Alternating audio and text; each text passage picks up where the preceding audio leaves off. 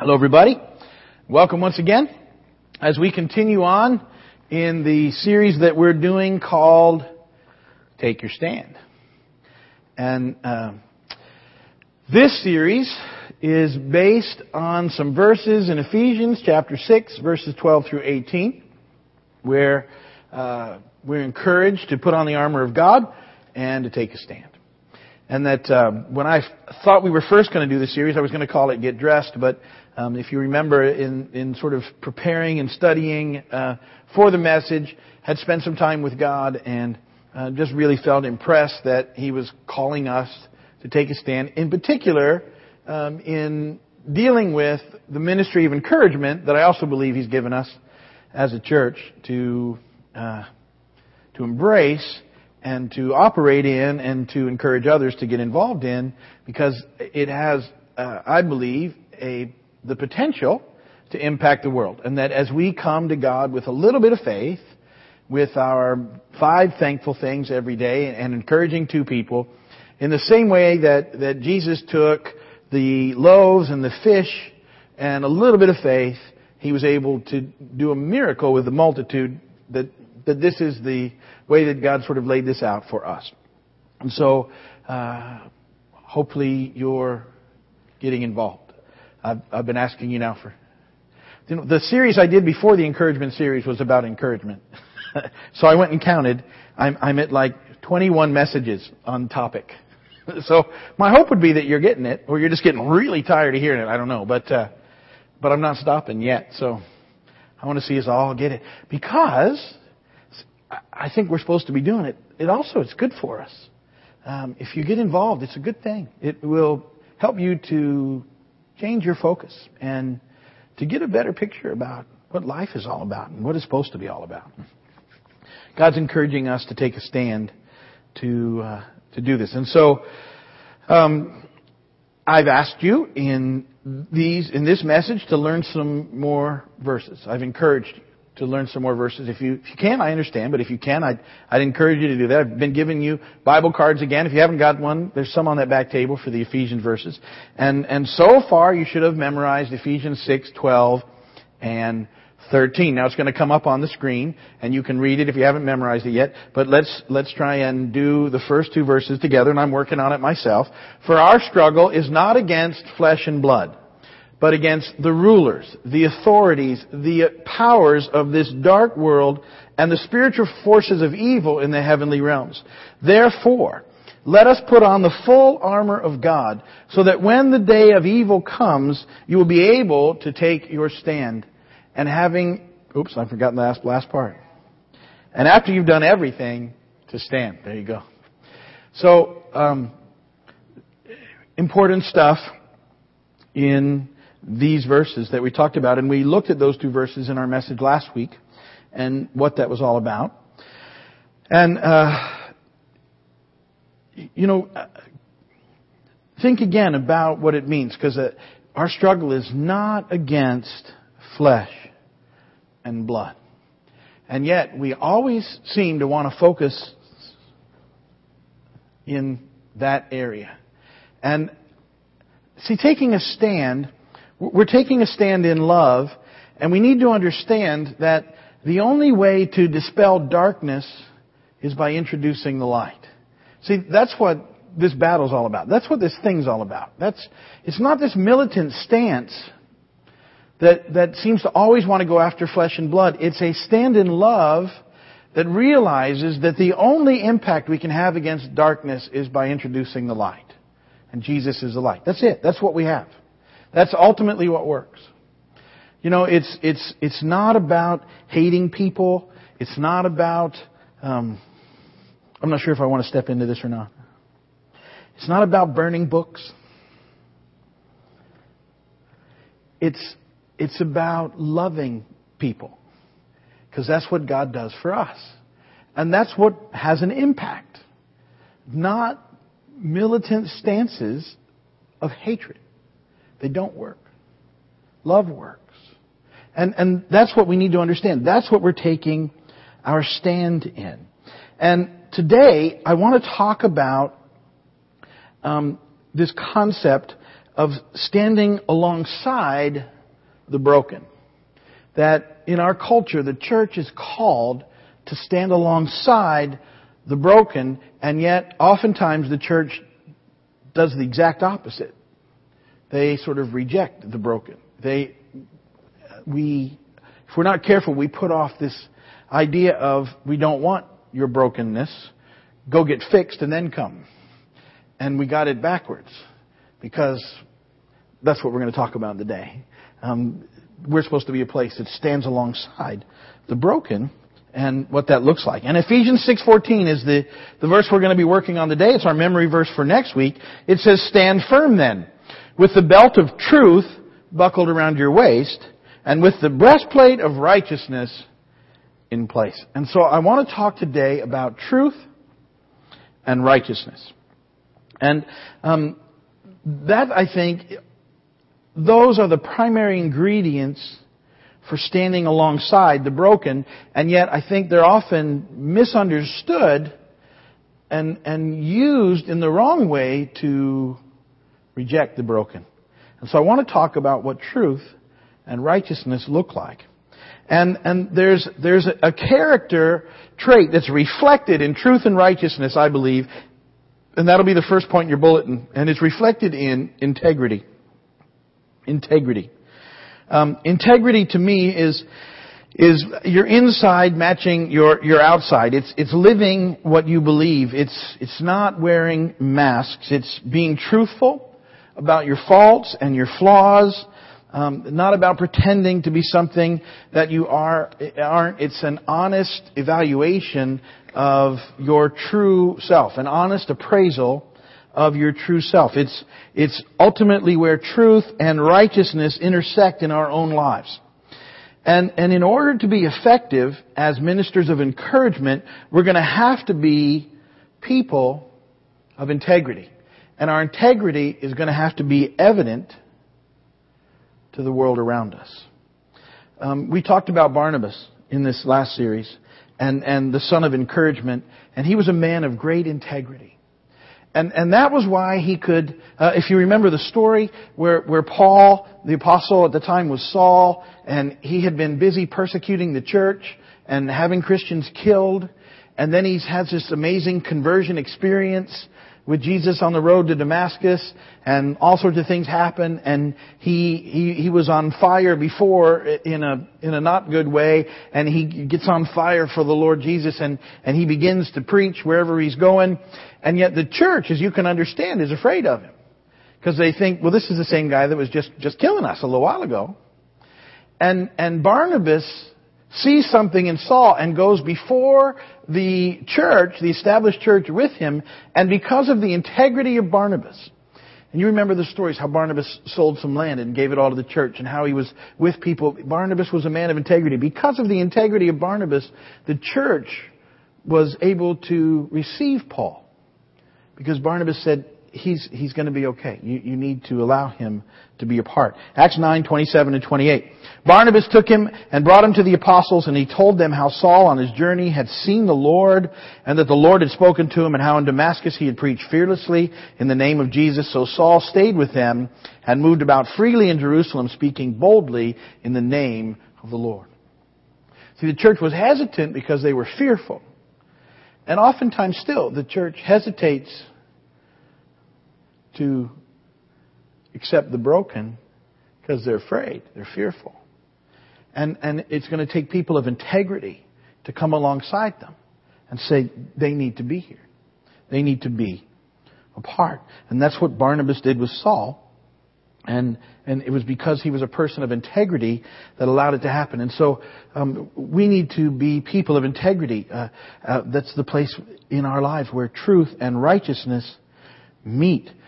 What we're going to have to deal with is point number 2. And this is significant, and I hope you'll let me work it through with you. The second thing that we have to be very careful of is our tendency towards being Pharisees. And we have this tendency. And I called it to be, but it's a self-righteousness that we need to be aware of. And it's very easy to fall into the trap of self-righteousness. which is the trap that the Pharisees had fallen into at the time of the accounts of the gospel. And when I say that, and I know I say this a lot, if you come on Wednesdays, you'll hear me say this, when oftentimes people just paint the Pharisees as evil people, and they weren't. They were people who got together to protect Judaism from being contaminated by the culture that was being forced upon them as the Greeks had overtaken everything. And everything was becoming Hellenized, is what it was called. It was becoming influenced by the Greek culture. And they had banded together to protect Judaism a couple hundred years before Christ. But by the time Jesus arrives on the scene, it's so morphed out of what it was supposed to be that it's no longer a picture of righteousness and truth in following God. It's a self-righteous, rule-oriented process that is not impacting the world at all and is not drawing anyone. In fact, it's made it impossible for people to get to God. And so they've sort of just settled in for trying to follow some of the rules. Well, they can't do it, and they're a mess. And it's the whole message of Christ to come and say, listen, you got it wrong, and you have to move away from this self-righteousness. Mark 2:16 and 17. When the teachers of the law, who were Pharisees, saw him, speaking of Jesus, eating with sinners and tax collectors, they asked his disciples, why does he eat with tax collectors and sinners? On hearing this, Jesus said to them, it's not the healthy who need a doctor, but the sick. I've not come to call the righteous, but sinners. And he's not saying there that the Pharisees are righteous. He's trying to make a point that he's come for sinners, which is all of us. And that all of us need Dr. Jesus. But for some, I don't know what else you want to say. We're all sort of a mess. And so where integrity comes in is this, that a lack of integrity, when we're not balanced on the inside and the outside with what we believe, and we're all sort of upside down, our mess will cause us to become self-righteous. It's where we go, and very judgmental, and ultimately not care about people, which was the hallmark of the Pharisees at the time when Christ came. They just didn't care about people anymore. Those who were supposed to represent God had completely lost compassion for people. And see, to me, it just seems like oftentimes that's what the church has become. It's become a group that has lost its compassion for people, the very people that God loves.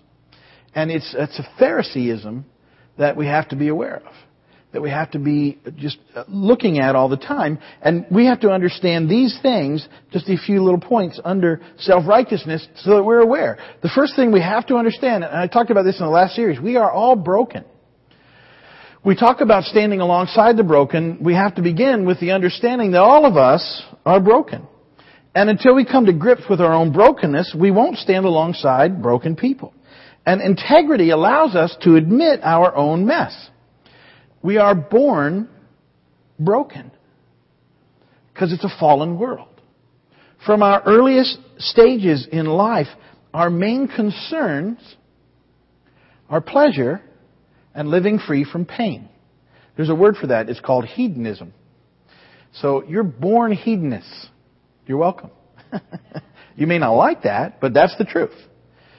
Your concerns are pleasure and being free from pain. That's what hedonism is all about.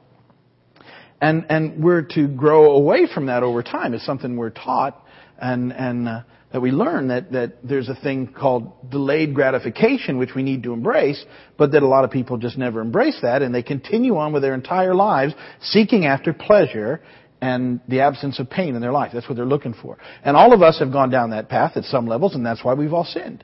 That's the basis of sin, guys. That's why we sin. We either want pleasure or we don't want to feel pain, and so we go to fix it ourselves. And that's what's caused all the problems and why we're all broken. All of us need Jesus. And Jesus is not a one-time fix. Jesus, when comes into your life and you get that part, your salvation is in there. But He's then, by the Spirit of God, working on you throughout your life until He comes back. I don't know anybody who's completely fixed. I've never met them. And if you meet somebody, they're not fixed, I promise you, because they're in denial. And right there, it blows the whole fix thing. Because part of the process is knowing that we're broken, that we need Jesus. And that we're in the same group. because everybody's broken. And so we're broken. We live in a fallen world. Sin abounds. All of us have sinned in the pursuit, pleasure, and pain-free living. So we have to make sure we've established that. We're broken. The next thing that we have, because of our self-righteousness, is we've developed something called the sin scale. And see if this rings true with you. This is not a God thing. This is something that we develop in our self-righteousness. The sin scale, we arbitrarily and culturally determine a level of sins, where some sins are not so bad and some sins are much worse. Do you guys get the sin scale? And it's affecting all of us at some level, because we do it. It's in response to this. And generally on the sin scale, your sins are not so bad, while other people's are much worse. That's the way the sin scale works. For example, in our culture, most of us would say that gossip is a very little inconsequential sin. It's a tiny sin. Oh, it's just a little gossip. It's a little tiny itty bitty sin. Do you know that gossip is spoken more about in the Scripture than almost all and every other sin? Apparently to God it's a big deal. But because we don't think it's a big deal, we just continue in it. And it continues. And the problem that gossip is destructive. I mean, it destroys lives. It destroys families. It destroys churches. It's horrendously powerful in an evil way. And yet we often don't even consider it a sin. Well, it's so tiny on the sin scale. And so in our self-righteousness, well, we got this little, but then when we deal with other people, see, we look at them and we think, well, their sin is way worse than that. And so we end up judging them in the process. And that's sort of the root of self-righteousness. We sort of begin to perceive everyone else as worse than us on the sin scale, and we then feel like we somehow are allowed to judge them in the process. And yet you need to know sin is sin. It's that simple. You might scale it out, but it doesn't get scaled out in the big picture. It's sin. Any selfishness is sin. That's what Jesus died for. So there's no scale. It's just not one. Read the list when they start talking about it in the book. Just read them. You'll see. Well, you'll see some, you would say are really big ones. Toss them there with, that seems like nothing. It's not. It's all a big deal. But that sin scale is a tool of the self-righteous. And that's why we need to be careful. And another thing about self-righteousness, it always has a hint of hate.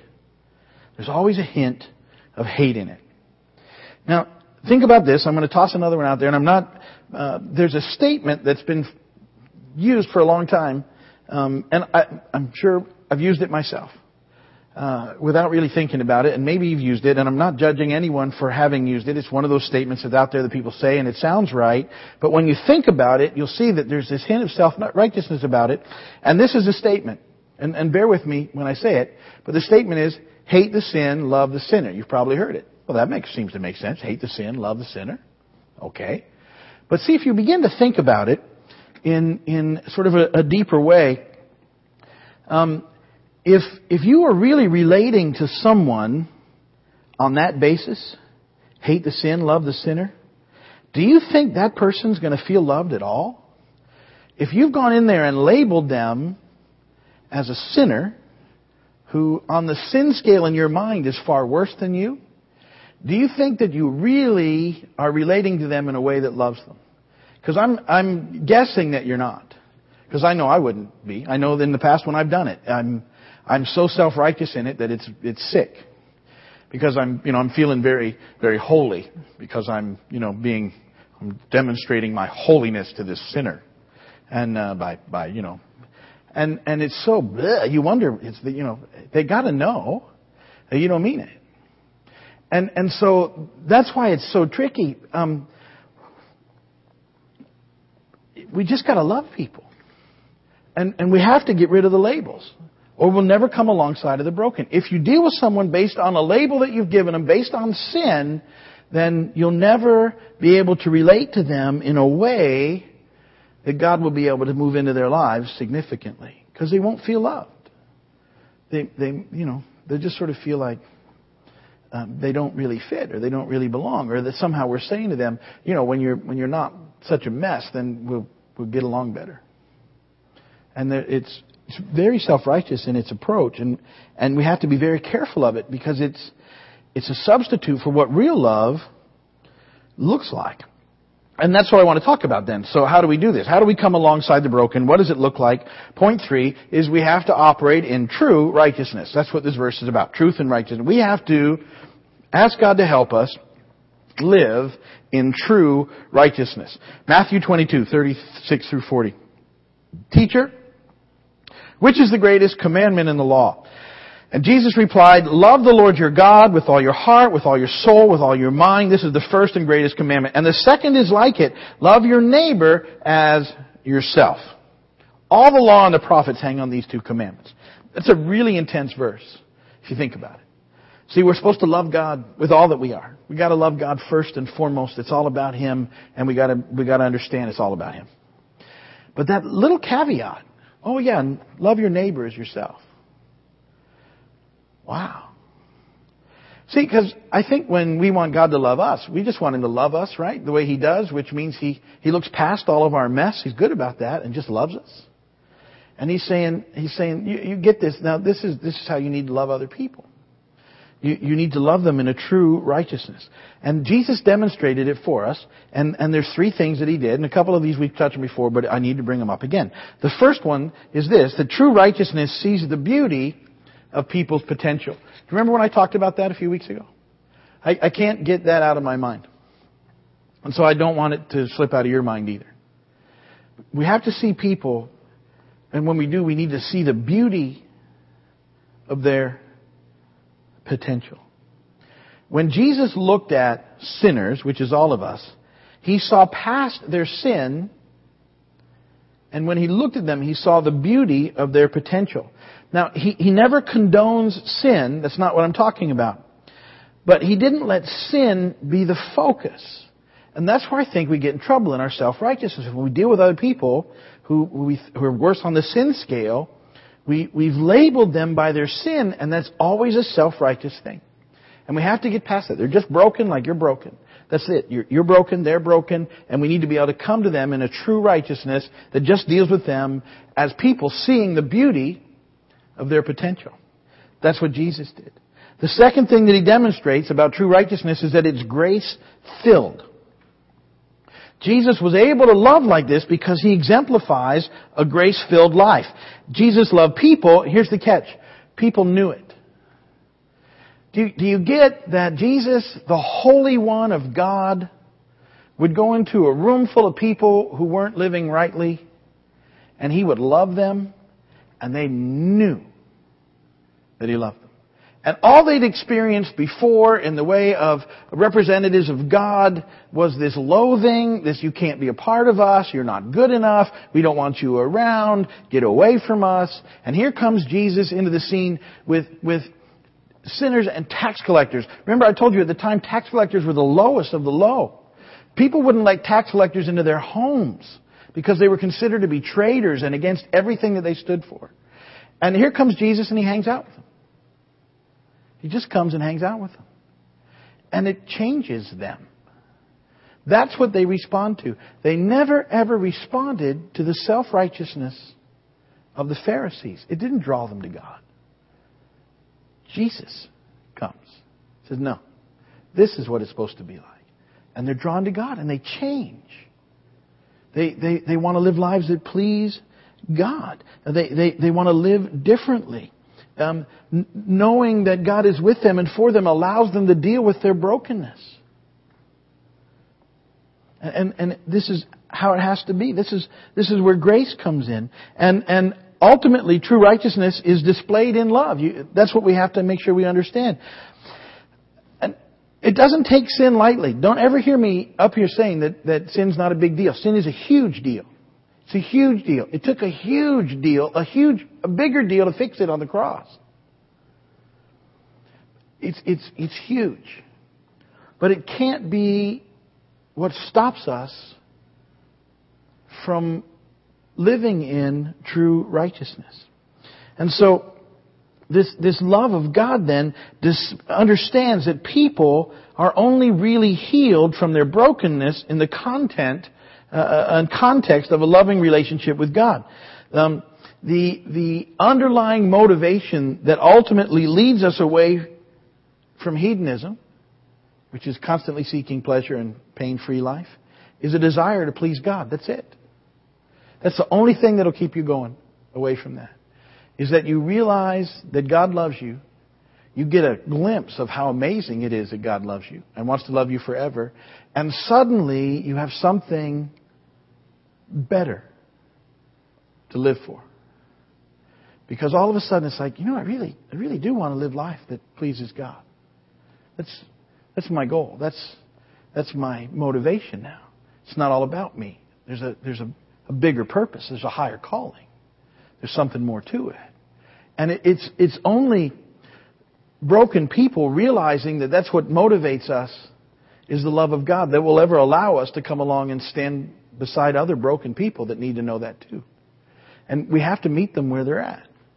We have to come and say, come and be a part and meet Jesus and let Him take care of it in His time. And it takes time sometimes. I'm still a work in progress. Everybody else? I mean, there's some stuff He did a good job on right away, but there's other stuff keeps hanging around. I'm like, man, what's taking so long? It's me. He always tells me that. It impresses me. It's me. But He's good. He loves me. I'll keep working on it. And He does. And it'll come back up. Ooh, yeah, I haven't dealt with that yet. And then He works with me. And He loves me. But see, isn't that what you want for other people? And we'll never be that unless we realize that He wants us to stand alongside the broken. And so to accomplish that, we're going to have to be a people of integrity, always challenging our own Phariseeism and trying to love and see people the way that God does. And that's what it's about. To buckle on the belt of truth and to take up the breastplate of righteousness is to live like that. In this place of integrity where those things meet. Always challenging our self-righteousness. And then loving people the way that God does. And that's what He's calling us to in the ministry of encouragement. To bless people in that way. Amen. Amen. All right, well, if you were watching by video, thank you for watching. And if you're up in Williston, God bless you guys. We'll see you soon. They'll pray for you there. We're going to go ahead and pray as a group. And then we'll call it a night.